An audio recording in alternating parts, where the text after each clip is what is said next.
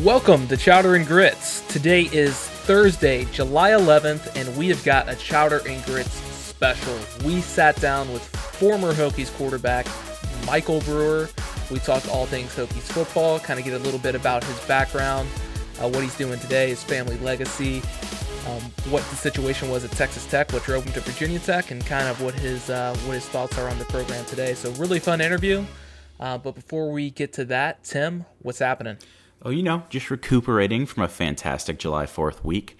As I'm sure you are, July 4th is always great. Last podcast or two podcasts ago, we talk about July 4th sides and how fantastic the food is, grilling hamburgers, eating hot dogs. But it's not the food that I want to talk about right now.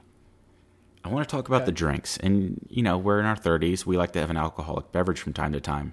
I think the evolution of my embracing spiked seltzers is really something to take note of.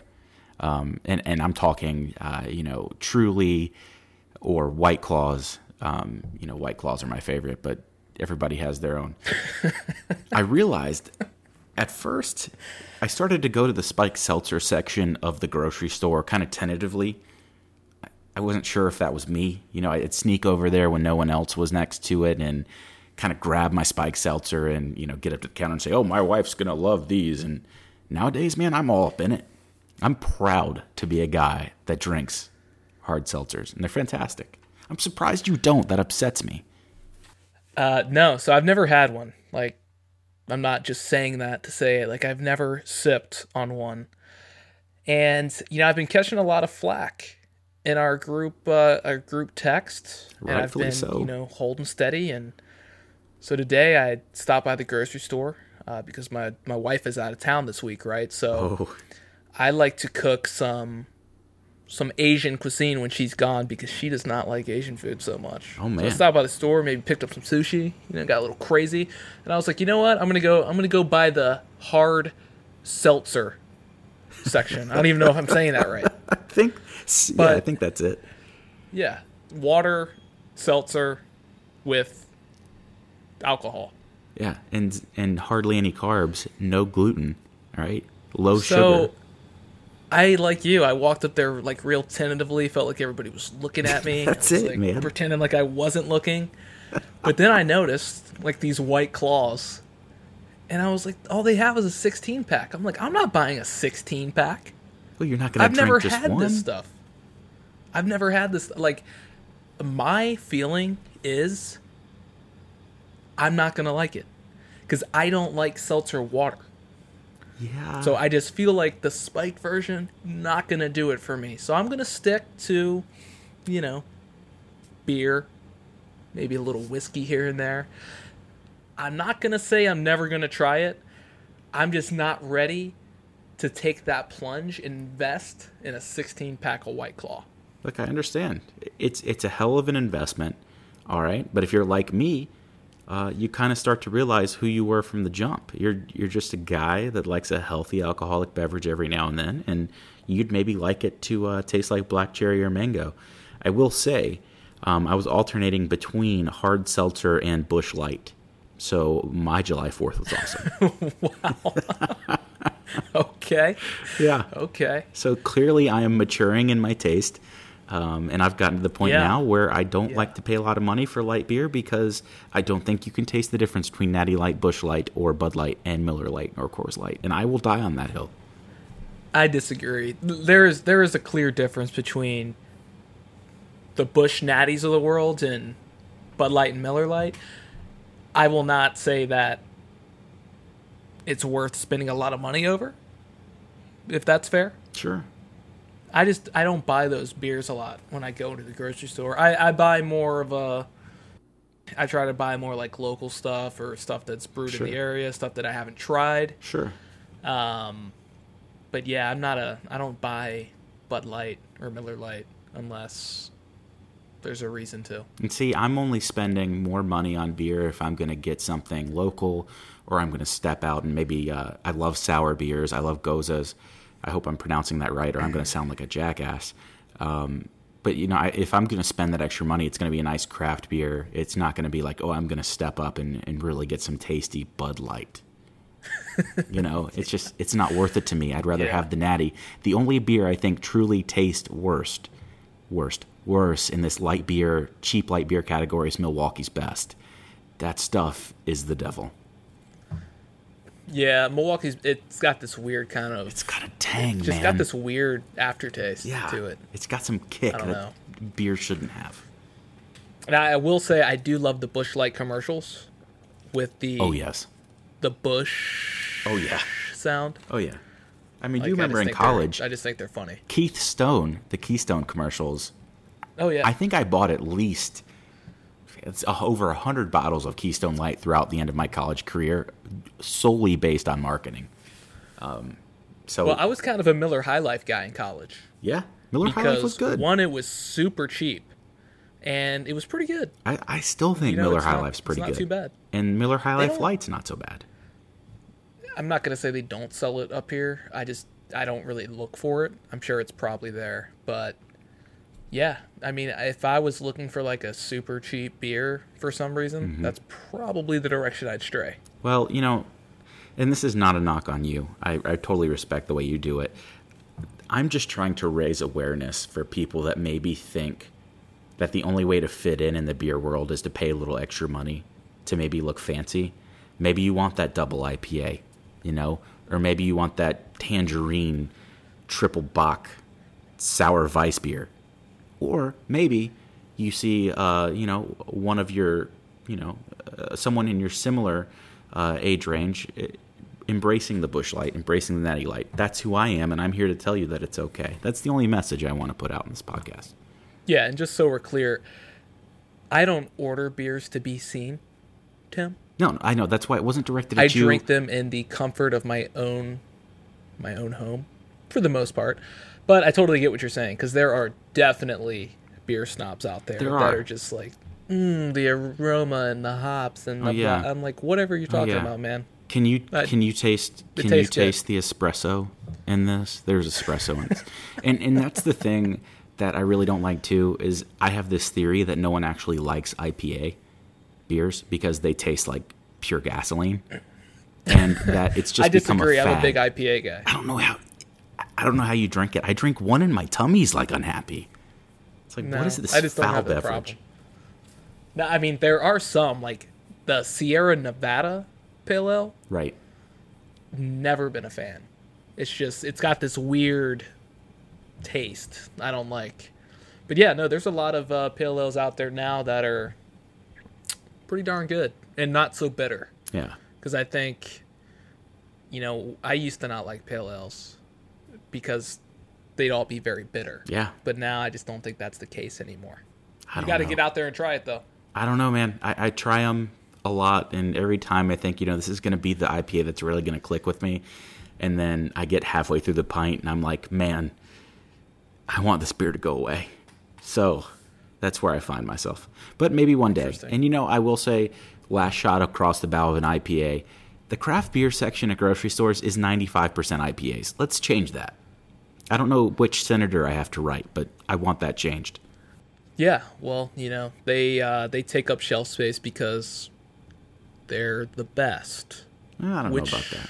We're going to talk about a little bit here in a second. So, Michael Brewer, former Virginia Tech quarterback, really kind of one of the toughest quarterbacks I think we've had in school history, and a guy who's had a really interesting career in college, not just at his time at Virginia Tech, but also at Texas Tech. And we're going to talk about that a little bit, kind of what his road was like to Blacksburg.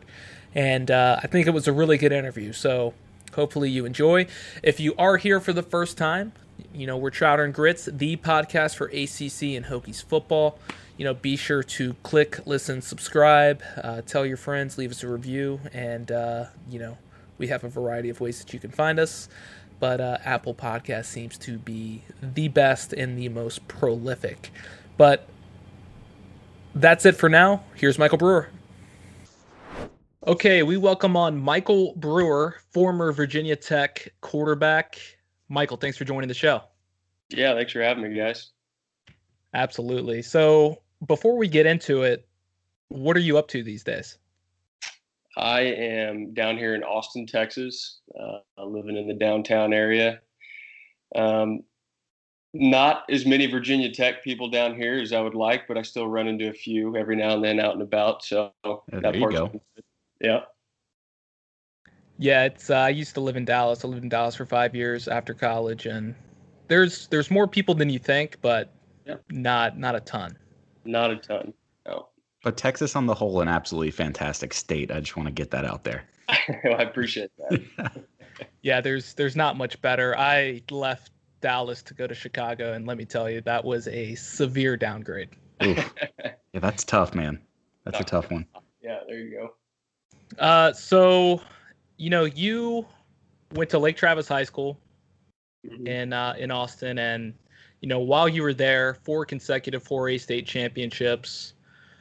Pretty impressive resume. You were the starter your junior and senior season. So, can you just explain for those that aren't familiar with Texas high school football what it's like playing Texas high school football, and specifically the quarterback position?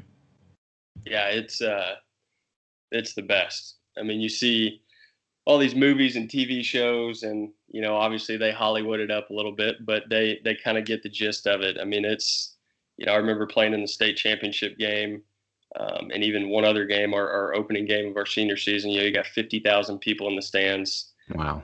Yeah, it's pretty awesome. It's people take it really serious down here. Obviously, the area that we're in, we're pretty fortunate to have some good coaching. Same with some other schools, so it really prepares you for the next level. Is a big thing. I think that's why you see a lot of these quarterbacks coming out of the state of Texas and doing well. They're just, ever since they're in middle school, they're just really training to be a college quarterback. Right. Yeah, and so I think that has a lot to do with it. So how realistic is the movie Friday Night Lights? I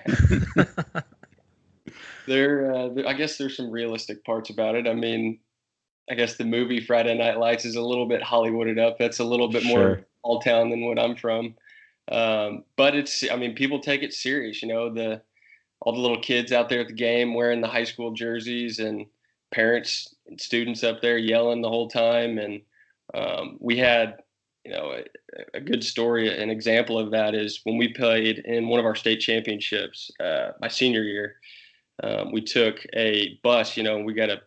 We played up in Dallas at the Cowboy Stadium, and you get there the day before and do the whole deal. And we had a police escort coming out of the school all the way up to Dallas, and from the school all the way probably about 15 miles down the road was just lined on both sides of the highway and the streets with people holding up their Lake Travis signs and their jerseys and their pom-poms and everything, just fired up, rooting on their Cavaliers. So that's it's pretty cool.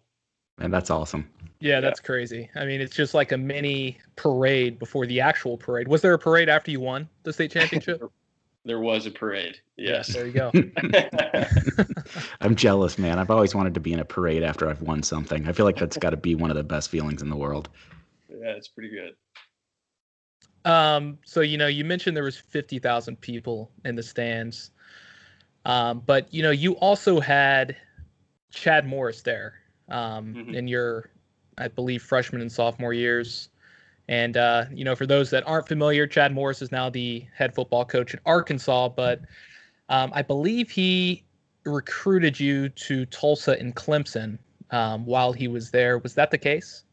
So I actually had 3 different head coaches in high school. We had a guy named Jeff Dykes my freshman year, and then Chad came my sophomore and junior year. And after our junior season, he took the offensive coordinator job at Tulsa when I still had one more year in high school. And yes, he did recruit me to Tulsa, and he was there for 2 years for sure. I'm not sure if he was there for a third year or not, but I did get offered by Clemson. It wasn't from him, ironically enough. He was still in Tulsa. Okay. I didn't have any affiliation with him yet, but it's kind of funny how that would have worked out if I would have gone there. He would have ended up being my offensive coordinator. So, what is it that drew you to Lubbock and made you decide to enroll at Texas Tech? Because, you come from kind of a family legacy of quarterbacks. Your dad, your uncle, grandfather, they all played at Texas. So was there any family pressure to follow in those footsteps, or was it No, just kind not of at left all. up to you? Yeah, no, not at all. Texas Tech was, kind of became intriguing to me. It was my first visit that I ever took, my first offer that I ever got, the beginning of my junior year, and I took a visit down there, and it was I don't know if you've seen the video of Leach talking about the linemen paying too much attention to their fat little girlfriends. But that was my first ever college visit. Was that game? How could we forget? Man, that's a classic. Yeah, that was Classic Mike Leach. Yeah, exactly. So I left there and I was like, yeah, I'm not really sure if I want to go here. And and then Tuberville ends up getting the job, and Texas Tech was kind of crossed off my list. And then he came to the school with Neil Brown, who is now the head coach at West Virginia, and really liked Coach Brown, really liked Coach Tuberville, kind of got more intrigued with the thought. And it was a system that was very similar to what I was running in high school that fit me really well. Right. And it was set up for me to learn under a guy who was going to start there for 2 years, and I would, be able to follow up kind of behind him in his footsteps. So it was a great situation, and it was close to home. Wanted to play in the Big 12, and it just kind of seemed like the best situation at the time. And I enjoyed my, 3 years there, got a degree from there, and got to play some cool games there. So all in all, it was pretty good, but towards the end, I was ready to get out, and I'm glad I landed where I did. Absolutely. Well, yeah, because it was kind of an interesting time at Texas Tech, because you had the Mike Leach departure, which was not like a I wanted to leave departure. He was kind of forced out with the Craig James saga, and probably because of comments like you just mentioned. But was there any kind of hostility towards Tuberville, and then especially like what was it like when he just kind of abruptly left and then Cliff Kingsbury came in? Yeah, it really was an interesting time then there. I mean, I don't think anybody was going to get a warm reception replacing Mike Leach down there. I mean, those people loved Coach. No doubt. They loved Coach Leach. So whoever was coming in right behind him, unless he was stepping in, winning 10 games immediately, it was going to be a rough time for him. And it was. People in Lubbock were hard on him, and they were used to running the run and shoot, throwing it 50, sometimes 60 times a game. Right. And he came in and was more, we're going to recruit the defensive side of the ball, and we're going to still throw it around, but we're also going to have an emphasis on running the ball. It was just kind of a different style of play, a little bit more emphasis on defense and on the recruiting trail and whatnot. And people just weren't used to that. And, they just didn't really like it. And so he didn't stick around for very long. I can't say that I blame him too much. But he was a great coach. I mean, he did great things at Auburn, and he really recruited well at Texas Tech. That was one thing that he was great at, and some really good players came in and out of there under his watch. Yeah. So, what was the Kingsbury stuff like? Because it was interesting, 2012, you were behind Seth Doogie, and 2013, like you were basically the only quarterback on the roster, I believe, that, was returning. And you had an incoming guy in Davis Webb. You had Baker Mayfield as the walk-on, and then you ended up getting hurt in that summer. But, did you feel like you were given a fair shot there with Kingsbury? Yeah, it was a pretty weird deal. Yeah, I mean, we went through that off season. He got there right before spring, and so we went through spring ball, and all of that went well. And things were going well. I was getting ready to be the starter up there, and about a month before camp started, in a non-contact drill out there during summer workouts, just doing the 5-10-5 pro agility drill. I cut and hit the line and felt like somebody shot me in the back. I fractured a bone in my back in a non-contact drill. And that pretty much sidelined me for like 20 weeks, something like that, 22 weeks. And so it was tough, having to just sit there and watch. And yeah, we had a bunch of young guys. Baker was a walk-on. Davis was actually about to be the starter for that first game, and got very, very sick. He was in the hospital for like a week before the first Oh, game of the man. season. So then we literally had one quarterback, and it was Baker. And when he was a walk-on, and that's how Baker got started. And he came in and did pretty well, and then he got a little banged up, and then Davis went back in there, and then I got cleared, and I played a little bit, and we just kind of became musical chairs. And eventually, all three of us left. I know. So why do you think that was? Especially like a guy like Mayfield, who, mm-hmm. as a walk-on, played pretty damn well for a walk-on. Right. But it seems like he doesn't have the best things to say about Kingsbury necessarily. Yeah, every situation's different. It was, I think, for Baker and I both. We came from a program at Lake Travis that was really run like a collegiate program. It was very structured, heavy on discipline. Up in the film room early, we're going over this, we're third down today, red zone tomorrow, the whole deal. And over communication on everything. You knew exactly where he stood. And that deal was a little bit more freelance. It wasn't a ton of grinding it out in the film room. And none of the quarterbacks really knew where they stood on a week-to-week basis. There was a game towards the end of the season that I got all the 1 reps leading up to when we played Texas. And then like Thursday night, they decided to play. I think it was Baker. They decided to play that day. So he hadn't been getting the 1 rep, so he wasn't really ready. And then, then we had to pull him, and I played, and it was just a bunch of stuff like that was going on. Kingsbury was a young coach, first-time head coach, so it's hard to fault him too much. But eventually, I think all three of us just kind of decided that it was time to go. Yeah. Yeah, that certainly at the very least seems less than optimal for sure. Yeah, it kind of got a bit hectic down there. Yeah. So before we jump into kind of your Virginia Tech, your brother Charlie is at Baylor, and led Lake Travis to their first 6A state championship, and just kind of with like your, career experience, for lack of a better term, because you didn't have like the easiest probably college career of any quarterback out there, not just from like your own personal, but just from like program status at the time. What's it kind of like to watch him develop, and like what's your role with him? Like, do you give him any advice or? Yeah, I mean, I try to stay out of it, and not give him too much advice, not overdo it. But when there's some things that pop up, maybe give him a tip here, a comment here. But I mean, he's got a great coaching staff down there. Matt Rule's done a great job everywhere he's been. He's done a great job. Absolutely. You talk about taking on a tough role.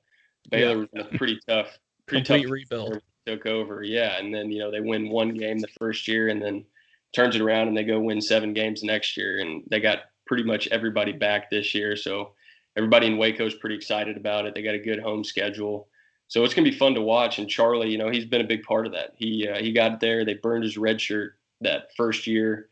He played the last 3.5 games, I think, and caught some experience in there. And then last year, really played well and helped that team out a lot. And so it'll be fun to see what happens. That jump from year 2 to 3 is usually when those young guys really take a step up and become more of a playmaker. So it'll be fun to watch. Yeah. Are you able to get down to Waco to go see him play some? Yeah, that's what's been great about having him in Baylor is it's only, hour and 45 minutes, 2 hours from where I'm at. So that's perfect. Yeah, so I make it to all the home games. Awesome. Yeah, and they've got a nice brand new facility up there as well. Yeah, no kidding. It's right there on the river. So just from your standpoint, facilities, how many schools did you visit when you were leaving high school? I visited a handful. I visited Texas, Oklahoma, Texas Tech. Where else did I go? I've been down to A&M. I went to Baylor. I trying to remember if I went to Auburn or not. Can't remember. I went to Tulsa. I've been up to Clemson. I've been around. So just from like a facility standpoint, and even kind of with what you see from Baylor today, where does Virginia Tech rank in your opinion? Well, I mean, even since I left Virginia Tech, they've made some major upgrades up there. I was there last year, this past season, and there was a bunch of changes. It looks really nice.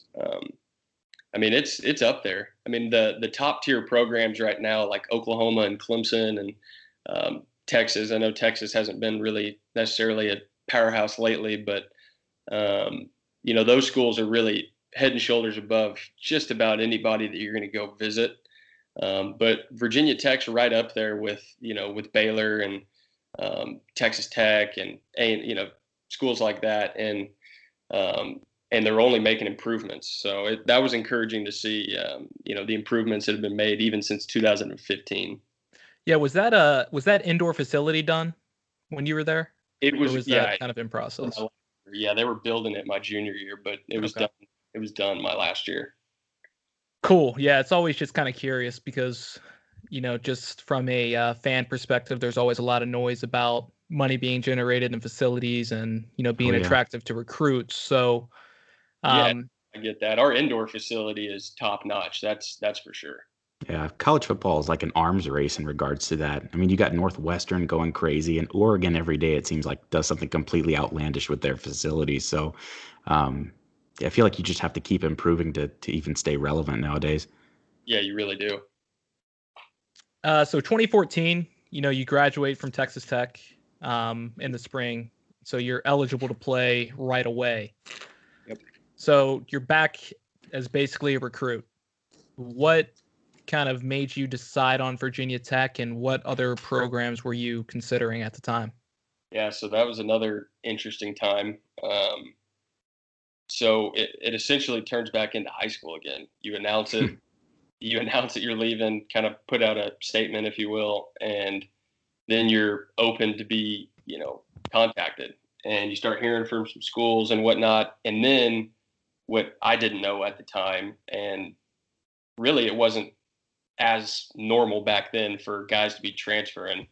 It seems like in the years after that, it kind of got more, normal to see that, especially at the quarterback position. So I didn't know at the time that the university that you're currently at has the ability to basically say where you can and can't go, even if you're a graduate transfer. So my recruitment opened up, and then, there was kind of some chatter of some, Texas, TCU, schools like that, and immediately got slapped with a letter saying that I was banned from any school in the Big 12, any school on the schedule for the next 2 years, and any school in the state of Texas. Wow. Yeah. That's rough. Yeah, pretty harsh.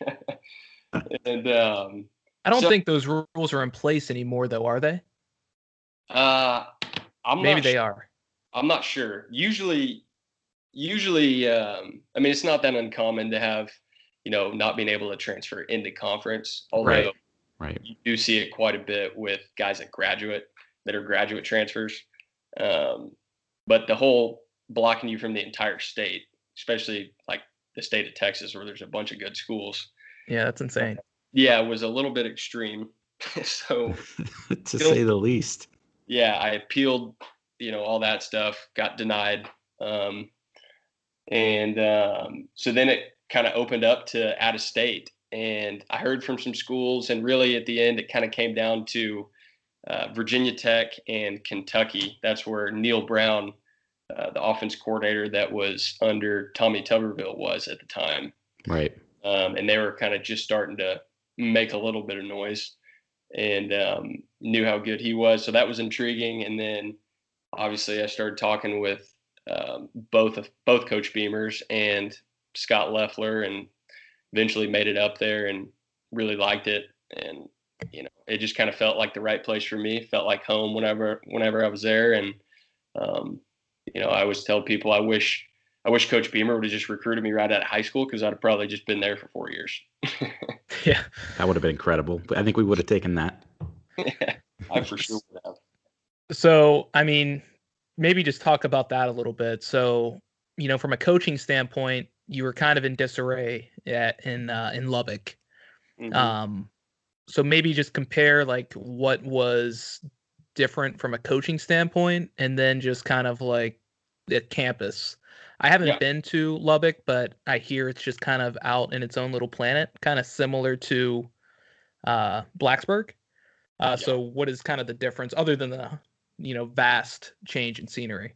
Yeah. It's Lubbock's out in the middle of nowhere. I guess Blacksburg kind of is too. Roanoke's pretty close, but Right. it went from, basically the desert flatlands to, the mountains, which was nice. But, you mentioned the whole coaching deal. It was, high school, I had 3 coaches, and then college, I had 2 coaches. And it was nice to, I sat down with Coach Beamer, and the guy had been there for, I think, 27 years at the time. And, it was nice to have some stability there. And he was, such a legend on his way to the College Football Hall of Fame. And I had so much respect for him. And then getting to meet him in person and actually sit down and have a conversation with him, it, exceeded my expectations, and everything that I'd heard was true and then some. And loved the campus, got to meet some of the guys, loved the guys. We had a really young team, but a talented team. So I was excited about where we could kind of progress that first year and take it into the next year. And it just kind of seemed like a good position for me to be in. And so all of that was great. And, you mentioned Lubbock and Blacksburg, and I just loved the town of Blacksburg. I just loved being up there. So all in all, it felt like the right decision. And obviously I'm glad I made it. Yeah, I think it's interesting how you talk about Beamer, because I had the chance to meet him a few times when I was a student there, and for a guy of his stature and fame, Mm-hmm. he's probably one of the more approachable, high-profile coaches that you will ever come across for somebody in his position. And I'll even compare it to a guy like Seth Greenberg, who maybe wasn't as approachable, and who didn't have nearly the resume that Beamer did. And he just seemed to kind of give anybody the time of day, no matter kind of, what their role was or what they were doing. And, I think that kind of goes a long way. And I think that's why he worked out in Blacksburg and probably had a good way to, transform the program into what he did over the course of 30 years. Yeah, there's no question. I mean, he was the best on and off the field. I mean, he treated everybody as equals, which, you don't really see nowadays. I mean, I'm talking from the starting quarterback to the janitor. Everybody was getting treated equally, and it was really good to see. It was great for these young guys to, to spend 4 years with him, 5 years with him, and watch and learn and see how you're supposed to go about things.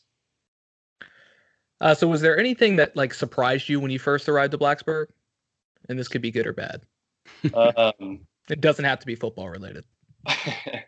Yeah, I remember. So I got there like one of the last days of May, and then I think we started class like June 1st or 2nd, something like that, and that's when workouts started. And I remember I think we had 7 a.m. workouts, maybe 6:30 workouts, something like that. And I showed up, and I came from Lubbock, where it's just scorching hot at that time, and then to Austin, where it's just as hot but humid. And then I got up to Blacksburg, and we got up there, and the sun's still down, and we go out there for warm-ups, and we've got our shorts and cut-off sleeve shirts on, and I'm like, holy crap, I am cold. It's June 2nd, and I am cold at workout. I miss it. I miss it, man. 68 degrees and a little windy, and I was like, what is this? Right. Yeah, I'm kind of going through that now in Chicago, except it's like 50 degrees in the middle of June. So it's great. Definitely a culture shock. And then, so what about like the fan base? So Virginia Tech has I'm not going to put them up there with a SEC program, because I think SEC fan bases are just kind of in a class of their own, but fairly vocal, high expectations. What was it like? What was your first kind of experience with the Tech fan base, and kind of what your initial reaction was, just from anything from Enter Sandman to, whatever a player kind of has to deal with? Yeah, the Virginia Tech fan base is right up there. I mean, I'd even put them up there with some of those SEC schools. Some of those SEC schools are just more people.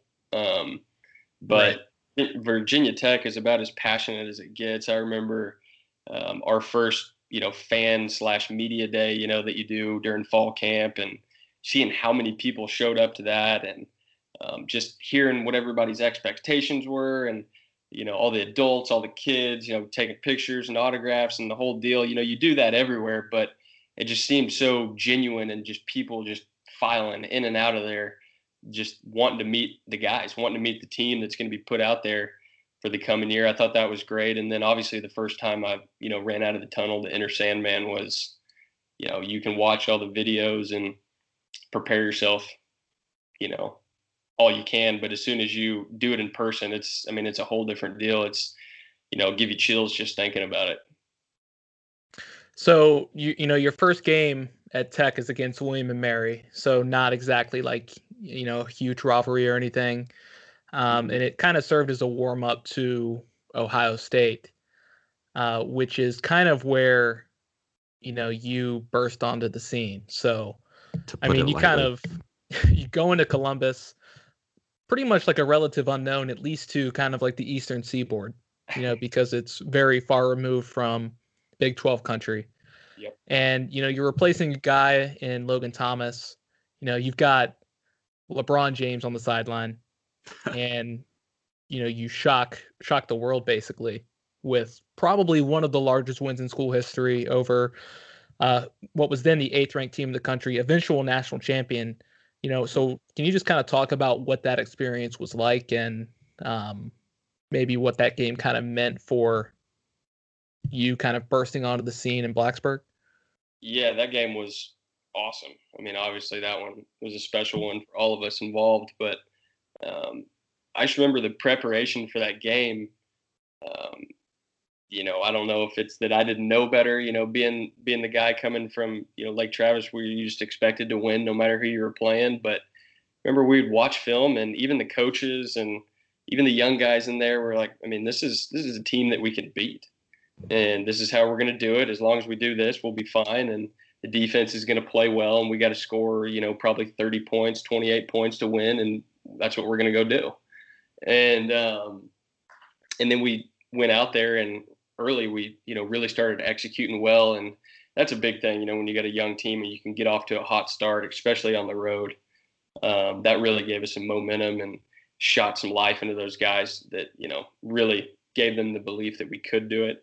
And so, obviously we know what the outcome was, but, one thing that was, you asked me earlier about the fan base, that stadium is so big and loud, and for a majority of that game, all you could hear was Virginia Tech people. It was awesome to hear how loud they were and how many of them showed up. And that was really cool. I've never been in a stadium where an opposing team's fans were that into it and that loud. Yeah. No, I can't imagine. That's pretty incredible too. Just, because we're talking about the horseshoe, it's Ohio State, it's a big deal, but as big as that game was, you head back to Blacksburg and, lose the next 2 games, East Carolina, Georgia Tech. Mm-hmm. So, as non-athletes, which of course is most of our listeners, not us. Right. It's easy to sit back and say that, the team wasn't ready. They overlooked an opponent. They just beat Ohio State. How could they lose to East Carolina and Georgia Tech back to back? Right. As a player, kind of like, what's your lens on that? And, was there anything that happened differently, or did you prepare differently, or, just why do you think that happens? And I'm not talking just about this specific scenario. This happens to a lot of teams. Sure. Yeah. Across the country. It obviously as a player, you go into every game expecting to win. And, some teams do overlook opponents. That can happen, especially coming off a couple of big wins. I think for us, obviously it's not something that I would say in the media back when I was playing, but for us, a big deal is you play in a game like that and, we got beat up. We were injured. I was injured for the rest of the year. We had receivers that were in and out. We didn't play with the same offensive line the entire season from from that game. We had defensive guys shuffling in and out, and that's what happens when Right. you're a team that doesn't have a whole lot of depth. Mm-hmm. Playing against a team like that does have a lot of depth, and that's tough. That's something you got to build in recruiting, and we just weren't there at the time. We had a young football team, and when you play teams that are really deep like that, it's hard to come out healthy and sustain the same kind of momentum that you had that prior week. Yeah, and I think kind of what you mentioned there too is a lot of times that gets lost in the headlines because the headline is you beat Ohio State, and everybody kind of forgets about those little things. And specifically, Virginia Tech as a program was kind of in this transition period.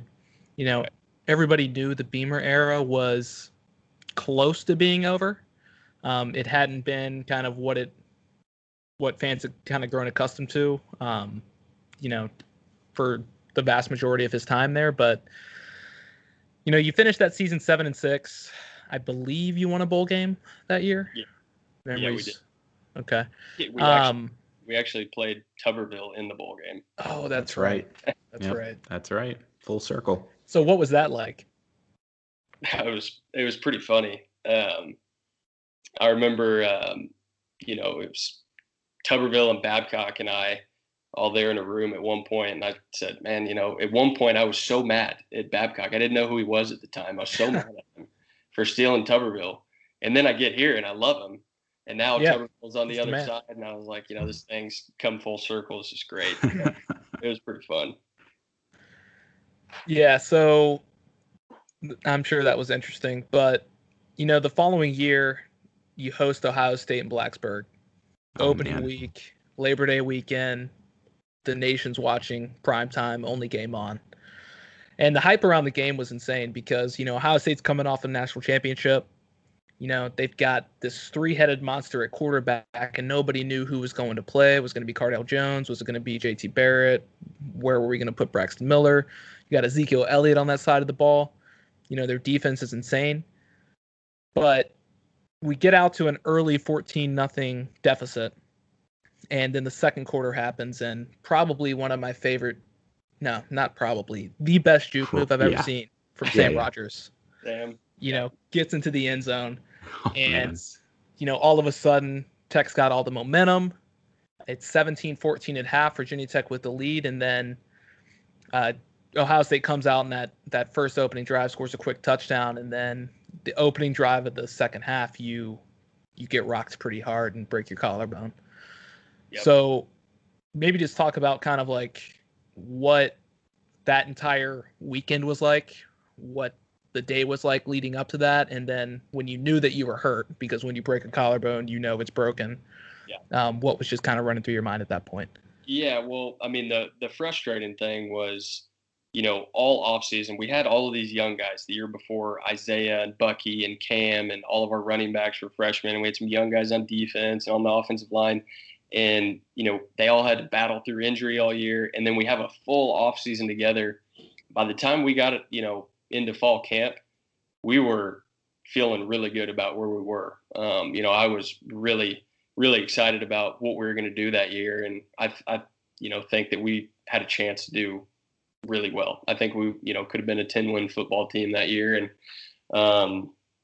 And then so we get into the Ohio State game, and, we talked about it all week. We're like, they're going to come out and give us the biggest punch that they possibly can in the mouth in the first quarter. We're going to weather it, and we're going to come back and beat them the rest of the game. And it was one of those days, as a quarterback and as an offensive coordinator, you're just seeing the field really well one day.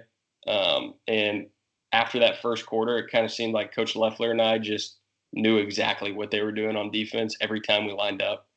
And it just becomes fun. It becomes a video game at that point, because you really feel good about every player in changing plays at the line and anticipating what they're going to do. And it kind of showed, through the second quarter. We had a big second quarter, and we're able to gain some momentum. And then obviously the collarbone thing happened, and that was pretty unfortunate, but that kind of took the air out of the balloon for a little bit, and they were able to, capitalize on it. Yeah. And, what I remember most from that game was the feeling of that game was ours. I don't think I even entertained the idea of losing that game.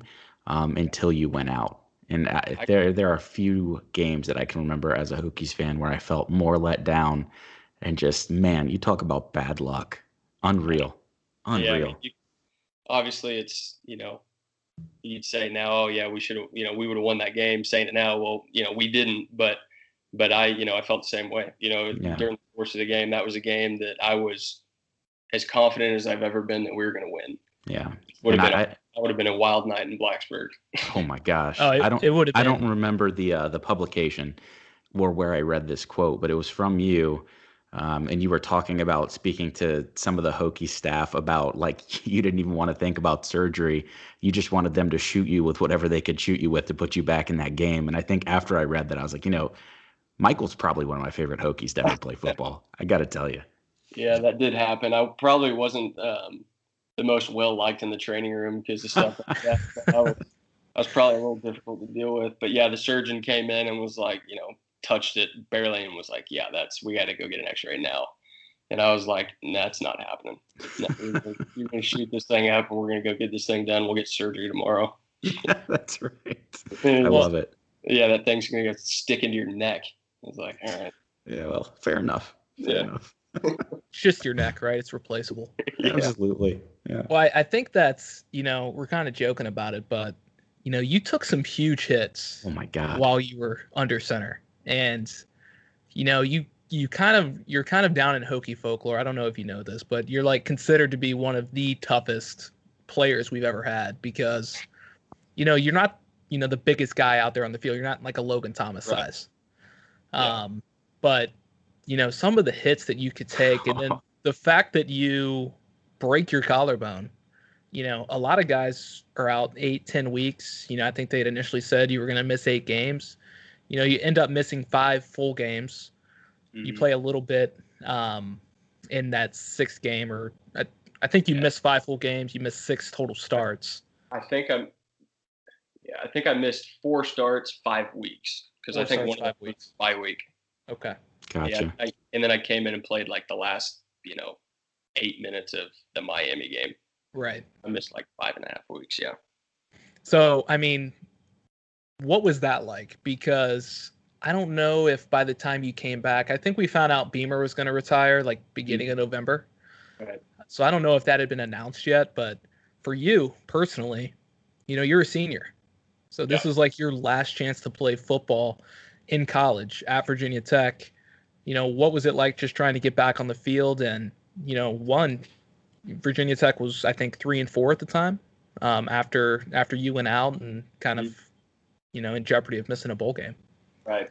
Yeah. I mean, it was pretty much an everyday battle. We started, I got surgery that first thing that next morning after the Ohio State game. And then we started rehab the next day after surgery. I was in there and started rehabbing it and kind of got to a point where. So now you're just trying to show off with your toughness. Is that what's happening?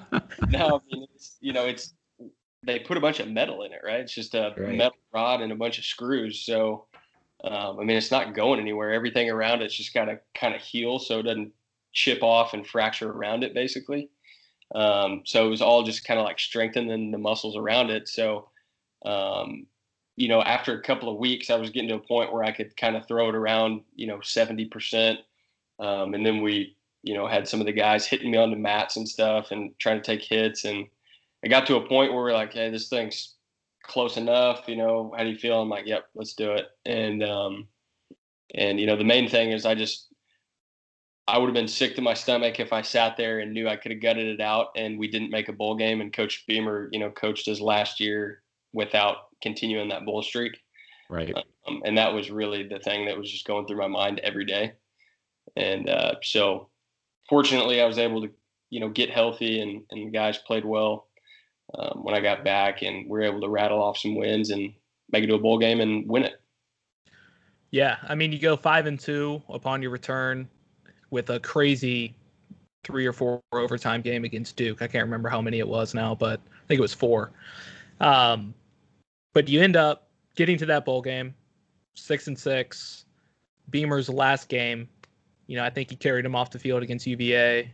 Mm-hmm. And what was that like, just knowing that I'm going to be the quarterback in Frank Beamer's last coach football game, and you're going up against a school that recruited you out of high school in Tulsa. Yep. Looking back on it now, what did that final game mean to you? Oh, it was awesome. I mean, for all the seniors, you work so hard to, just to get to play college football, and then, all the work that you put in while you're there and all the ups and downs. And it's just, it's a journey, it's a grind. And, for it to be the last one, you really just go out there and all you can think about was, you got to peel me off the field. This is right. Everybody's got that mindset, we're going to give it everything we got. We got to go win this thing. And to top it off, it's Coach Beamer's last game ever. And, how cool that would be to win that for him and everything that he's done for, not only Virginia Tech, but for college football and what he means to Virginia Tech and college football. And so obviously he meant a lot to us, and we wanted to make sure that he got that win. So just like looking back on your career as a whole at Virginia Tech, what really stood out the most for you, and kind of for now you're a few years removed from the program, what do you look back on and kind of relish? And just being in the locker room every day with the guys, it was just a fun place to be. We worked really hard, everywhere from, the training room to the wait staff to, the coaches and all the way up to Coach Beamer. It was just every day was fun. You enjoyed being up there, and, there's nothing better than being in the locker room with the guys, preparing for games, and then going out there and obviously playing. There's a lot of ups and downs. Obviously, I wished, a lot of guys would have stayed healthier. I wish I could have stayed healthier. That's one thing that, was disappointing for me is I feel like I only got to play, basically one and a half football games my first year and half of a football game my second year at 100% health. And so that was disappointing. College football was a little up and down for me. So, but I still enjoyed the heck out of it, and, obviously would do it again if I could. Yeah. Yeah, no question. Did you get any looks at the NFL? Yeah, so whenever I got done, I got some calls from some teams. I couldn't get healthy enough in time to go out there and actually go to anything. Right. I had that last year, I told you about my back when I was at Texas Tech, and there was a play in the first Ohio State game in the third quarter where I kind of got sandwiched and kind of re-aggravated that fracture back there, and it just shut me down for a long time, and had problems with it basically the rest of college. And then, obviously broke the collarbone my senior year, and then broke my foot against North Carolina my senior year. So, there was a lot of things that had healed by the time I got out of there, and I just couldn't get healthy enough in time. And eventually, I just made the decision that it's probably just time to go be a regular person, go to work, go be an adult. Fair enough. Go live the dream. Yeah. As I like to say. Yeah. Somebody else's dream, not mine. But, how closely do you follow the program today? Yeah, I follow it really closely. I watch all the games. I don't keep up with recruiting as much as, a lot of guys, but, I'll start paying close attention to it closer to signing day, kind of see who we're getting. And I've got some guys up there that I'll stay in touch with, kind of hear how practice and workouts are going and whatnot, and things like that. So I stay in the know, but from afar. So do you go back to Blacksburg like once a year, every couple of years type of deal, or? Yeah, I usually go back once a year for a game. Okay. So just talking about the Fuente era, so you were, obviously not involved with that, but some of your teammates were. What do you think about the job that he's done so far, just replacing Frank Beamer, and kind of now that he's been there for 3 years, entering his fourth season, where do you think the Fuente era stands right now? Yeah, I mean, we talk, kind of like the whole Tuberville replacing Leach deal. Sure. Pretty tough to go in and replace a guy like Frank Beamer. But obviously it helped that first year. He had a good veteran squad with some really good talented players, and they did well.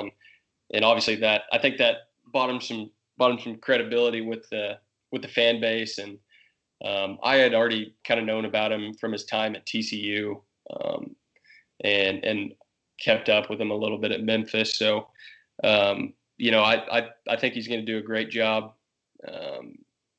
Obviously last year wasn't exactly what everybody was looking for, but it's kind of what I was talking about earlier with our deal is, when you don't have a lot of depth and you get into injury problems, it really slows you down. And so hopefully we can get to a point where we got some guys rolling in off the bench and we get a little bit deeper on both sides of the ball.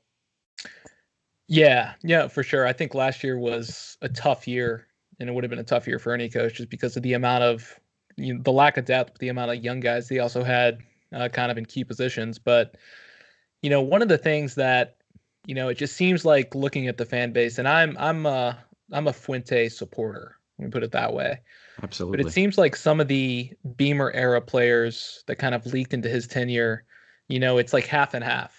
There's some guys that you see like Isaiah Ford, Cam Phillips, Sam Rogers, even guys like Adonis Alexander, who, he was kicked off the team due to academics, but, he still shows up to games. He's on the sideline.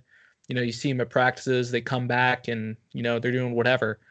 But then there's other guys who seem to be a little bit more vocal on Twitter, just in support of maybe players that left. I've seen, I got you. I've seen some of that. Yeah. So, I mean, some of it just recently happened, but, it seems like there's this huge polarization with Fuente, and, there's some players that can play for him clearly, and there's some guys that really like him. And then there's some that just don't mix well. Like, right. What's your take on that? And do you think there's really anything to it?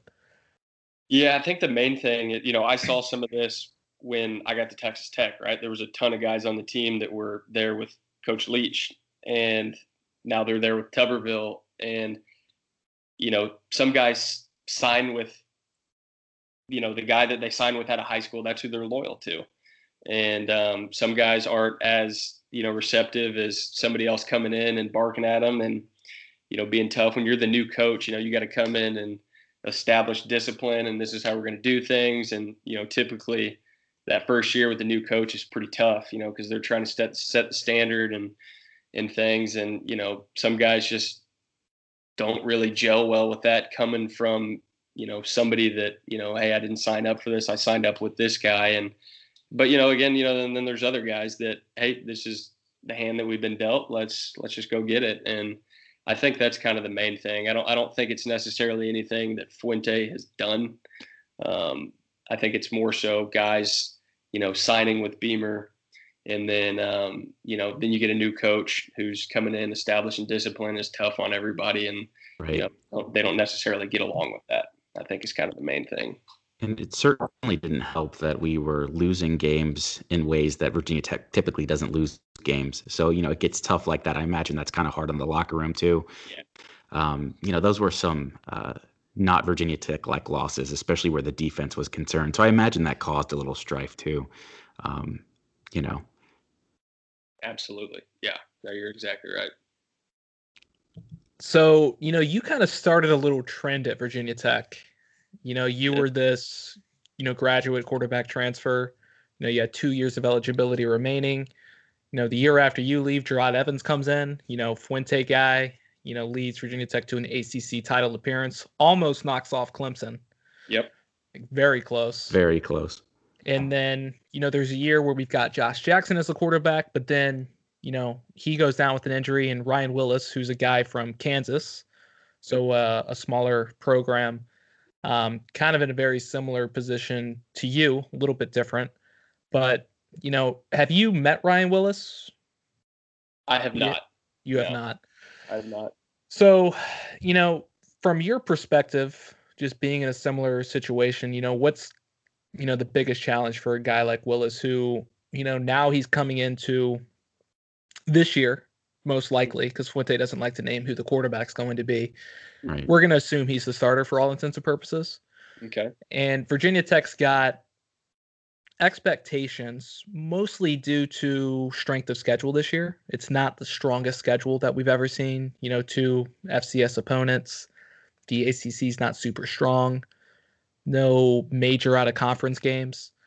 ODU revenge game. need to make sure we beat them. But, some people are throwing out 10 wins. I think 8 to 10 wins is a realistic expectation. What would be kind of your advice or, train of thought if you were Ryan Willis kind of coming into that as the guy for his senior season? Yeah, I mean, I think he's gotten the hard part out of the way. When you're a transfer coming in, number one, having to learn the offense first and foremost. That's the most important thing. And then after that, really just trying to win over the locker room. And some guys, try to do that too hard. You really just got to do it in your own way and do it through your actions. And guys want to see their quarterback up there grinding it out in the film room and studying the playbook and grabbing receivers to go do extra work and things of that nature. And that's how you build leadership, especially for a guy who didn't come in with a signing class.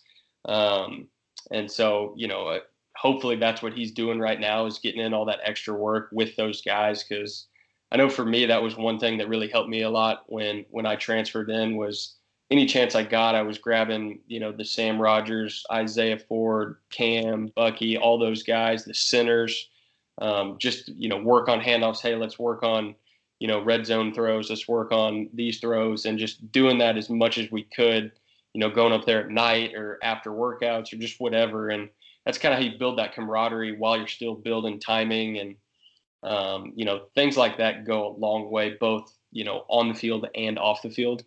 And I'm sure he's, doing everything he can to earn that starting job for this year. And hopefully he's doing some stuff like that. So as a fan, what are your expectations for the coming season? Well, I saw the over-under lines come out. I think they had us at 8. Yeah, that's a tough bet. It is a tough bet. You're right at that kind of threshold. Yeah, I do love my college football betting, and so do we, man. I kind of like the over on that. I'll say this: if we stay healthy, we will hit the over. If we don't, no question. Yeah. So we'll see. I mean, expectations should be high. I think they should always be high, but I know we had an incredibly young team last year, and we got just about everybody back, it seems like. So, and if Ryan's playing, have some more stability at the quarterback position, a guy who's been in there, and hopefully defense will patch it up a little bit, which, I'm sure they will. Coach Foster's about as good as it gets. And one thing about Coach Fuente is when he does have the pieces in place, and a guy that can operate the system, he's got a really fun system to play in. Really, quarterback friendly system. So they should put up some big numbers on offense. Yeah, Virginia Tech's done kind of a role reversal in the last few years where, last year the defense really struggled, which almost never happened. Right. And, lack of depth, young guys, things like that. But now it's like we're relying on the offense to kind of drive the train. So it's going to be a fun season, I think. I think there's probably like 9 games that it feels like on paper at least, that we should win.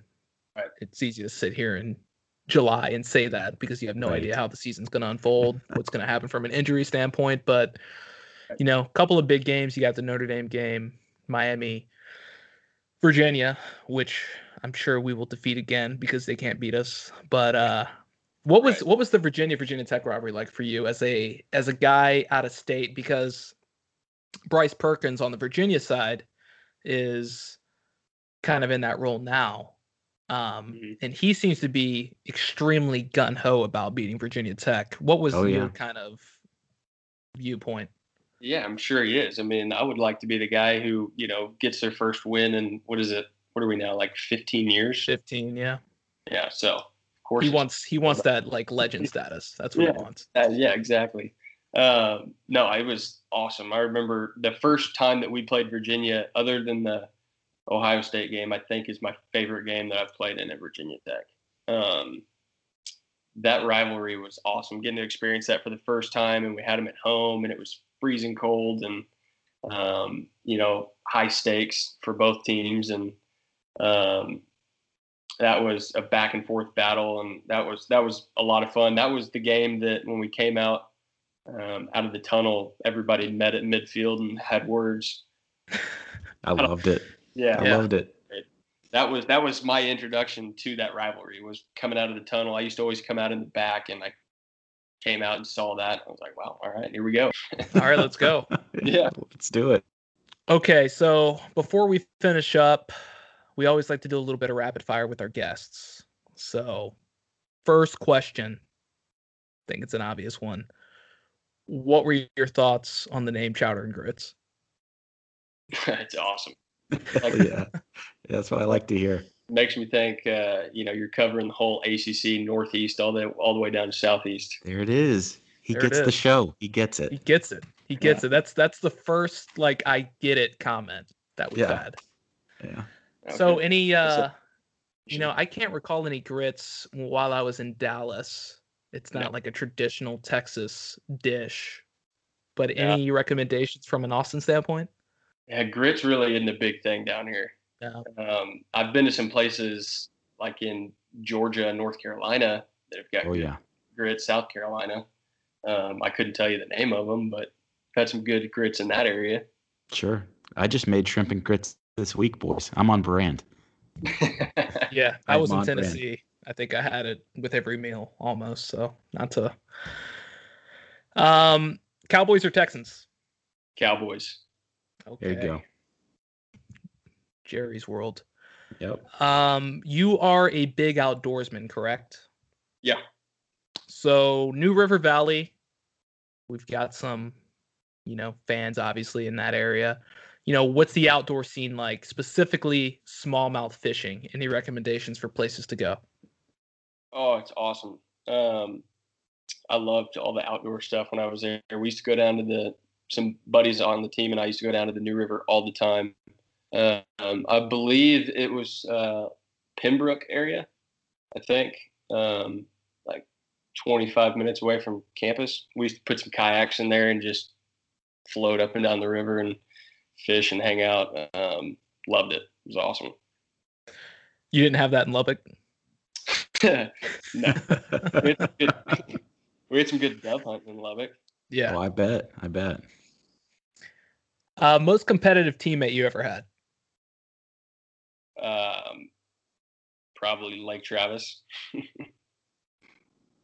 So competitive teammate. So individual person. I thought you said most competitive team. No, yeah, that was an obvious one. Yeah. For sure. Most competitive teammate, probably Sam Rogers. I knew that was coming. Knew it. Yeah. Just knew it. Is that guy as intense as he seems? Because first off, my love for Sam Rogers is out of this world. I just want that to be in the Military Bowl, our junior year, we ran a play on the goal line, and he was lead blocking, and he dislocated his elbow. Oh, God. Yeah, it was bad. I've heard that's a very painful injury, and he comes back to the huddle, and he's just kind of shaking, and he's got this look, and I'm like, "Are you all right?" And he's like, "Yeah, just call the play." All right. So he played a couple of plays with a dislocated elbow. Oh man. Yeah, that's insane. You can just look in Sam's eyes and know that he would try to play on a dislocated elbow. Oh yeah, he would literally die on the field. Oh yeah, that's exactly what I imagine. Yeah, he was awesome. One word to describe Frank Beamer. Legendary. Amen. Loudest stadium you've ever played in. Lane Stadium.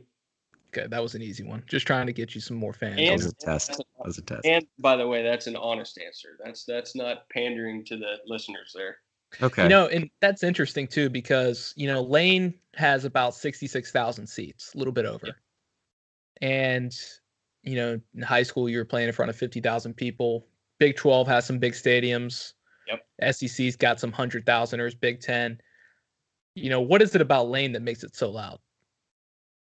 I mean, I don't know. I guess just the fans. I've played at Texas, at OU, and at Ohio State, all very big, loud stadiums. And I can honestly say that Lane Stadium is louder than all of them, especially for a big night game. I mean, those people are just the whole game. You know, they're on their feet, jumping up and down, yelling, and it just seems like it's nonstop. Yeah. It's one of those things where, you know, we're getting into kind of like hype video season. And if like I was like, we're gonna have like 7 wins this year, I'd watch a hype video maybe 3-4 times. I'm gonna be like, we're going undefeated. That's it. I'm the exact same way. I like that. Yeah, I mean, I haven't been in as many stadiums as you have, Michael, but I've been in a few, and there's something about Virginia Tech that you can almost, the energy that the fans generate is palpable in a way that's not present in other stadiums. It's crazy. It really is. Yeah, it's one of those that you got to, you know, I tell my friends and, you know, other people down here that ask me about it. It's one of those deals where it's hard for me to explain it to you. If you're a college football game, you got to go to a big night game in Lane Stadium to see it for yourself. Right. Yeah, the night just brings out another level on top of an already high level at Lane, and just enter Sandman at night. Like. It just sets the tone. I think it just gets people crazy. It really does. So another kind of softball for you, but maybe you can elaborate. Which conference has the best fans, Big 12 or ACC? As a whole? Yeah. Probably. Like, and by best, maybe I mean like most engaged. Yeah, as a whole, probably Big 12. Okay. I'd probably agree with that. Yeah, I'd agree with that. Yeah, there was quite a few places that we play that were a little bit of a snooze fest. Yeah, I mean, Boston College and Syracuse aren't helping our cause here. No, yeah, Boston College, Syracuse, Wake Forest, Duke. Oh, Pitt, the worst offender of all. Miami was like that too. Miami. Yeah, that's one that just blows my mind because I know of the history of that program, and you know, and I say that, and I went to the Notre Dame game the year after you graduated in 2016, where we got down 24-7, I think it was. That was a snooze fest. I was like, this is Notre Dame, you know, but it had this like very kind of like quieter atmosphere. You know, people were sitting down. It was bleachers. It was just kind of odd. Yeah. True or false? We've already talked about this. Friday Night Lights is a realistic portrayal of Texas high school football. Somewhere in the middle. Okay. Somewhere in the middle. Somewhere in the middle. Yeah. It's based on a true story. Yeah, there you go. What attribute to you is most important for a quarterback to have? Leadership. For sure. I love it.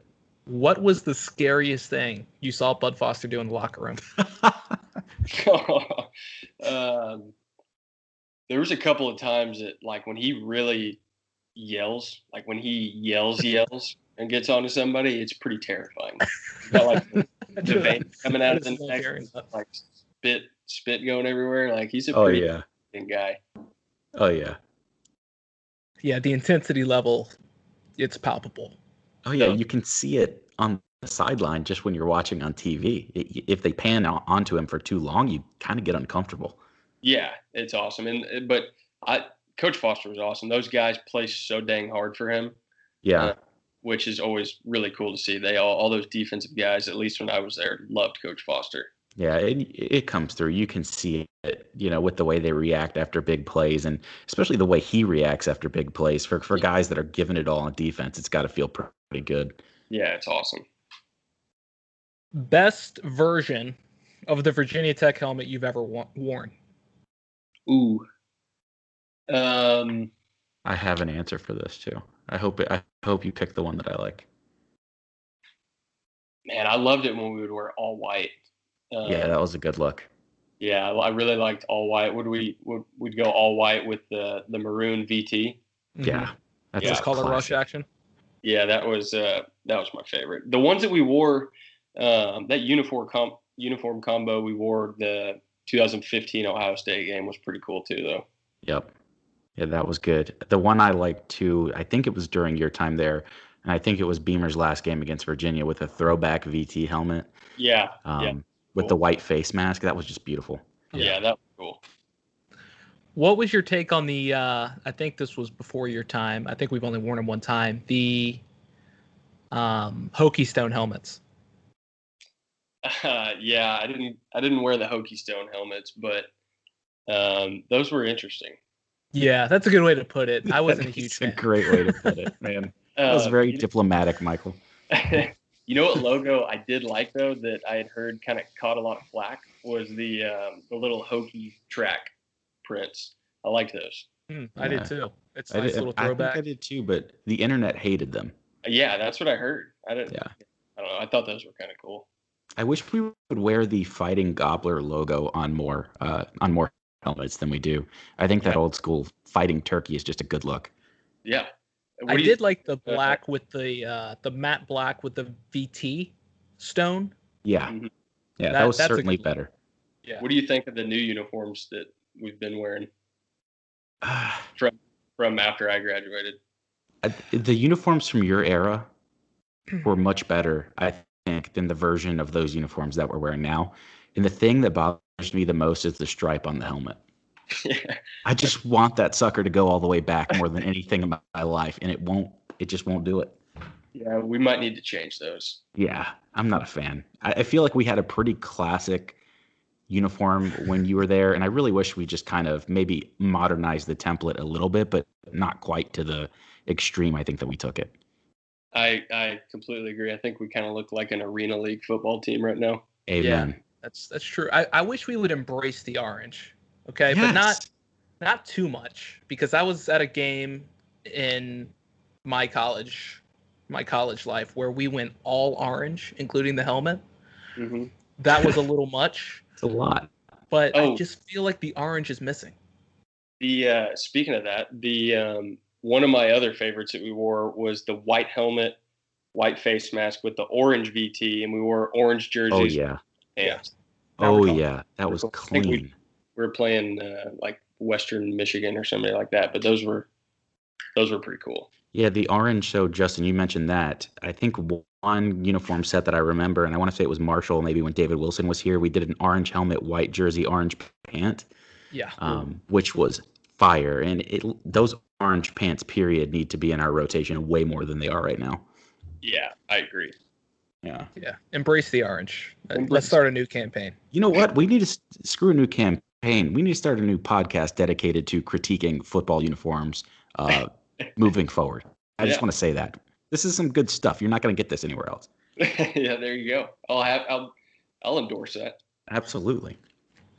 So, what was it like getting a bunch of free Virginia Tech apparel all the time?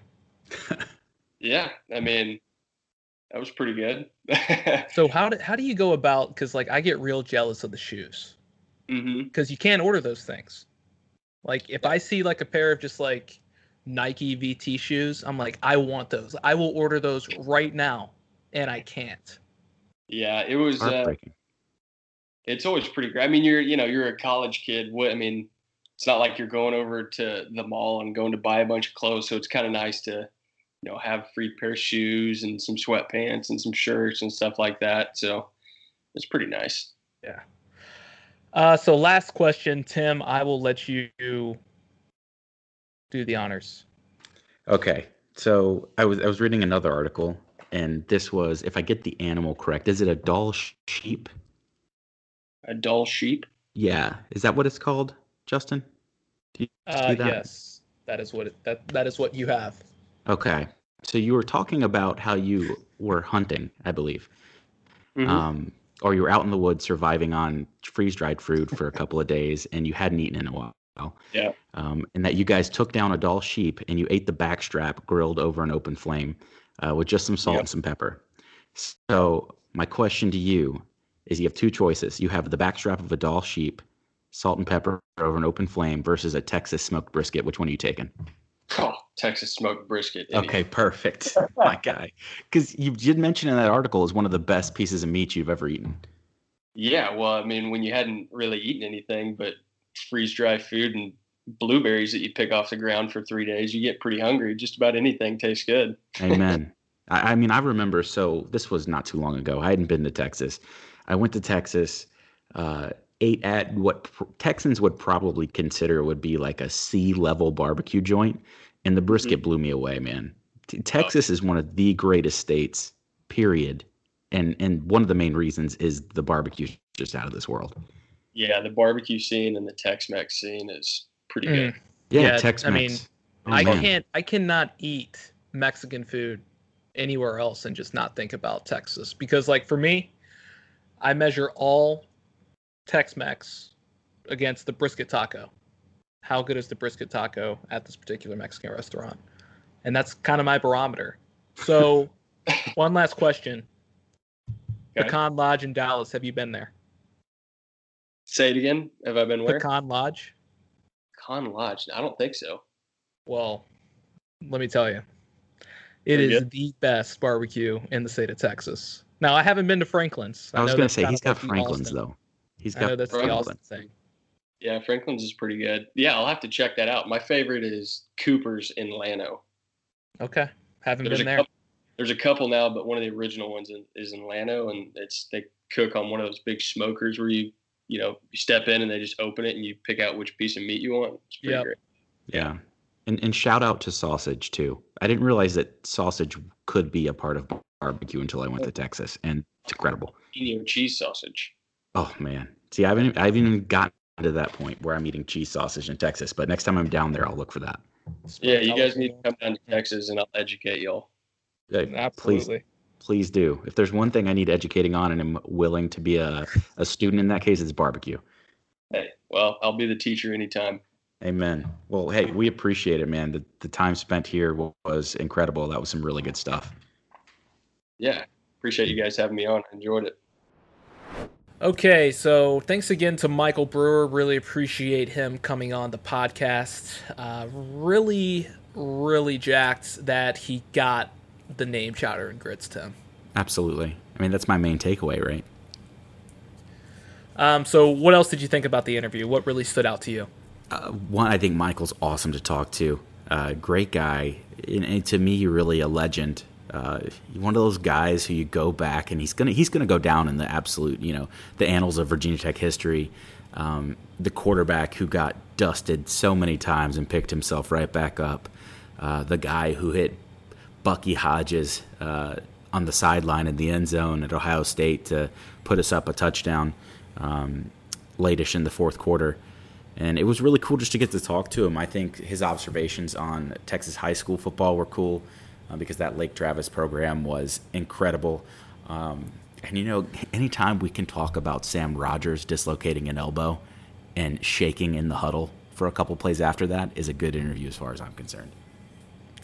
Yeah, pretty incredible. So, I mean, just kind of his view on the program and kind of where it's at today I thought was interesting. And his experience, he did not have a super traditional run through college athletics, at least from a guy who was higher profile, a quarterback at a Power 5 school. So really interesting, got some good perspective there, but hopefully you enjoyed it. I think hopefully we'll have Michael on here again soon, maybe talk some X's and O's. We'll see what happens.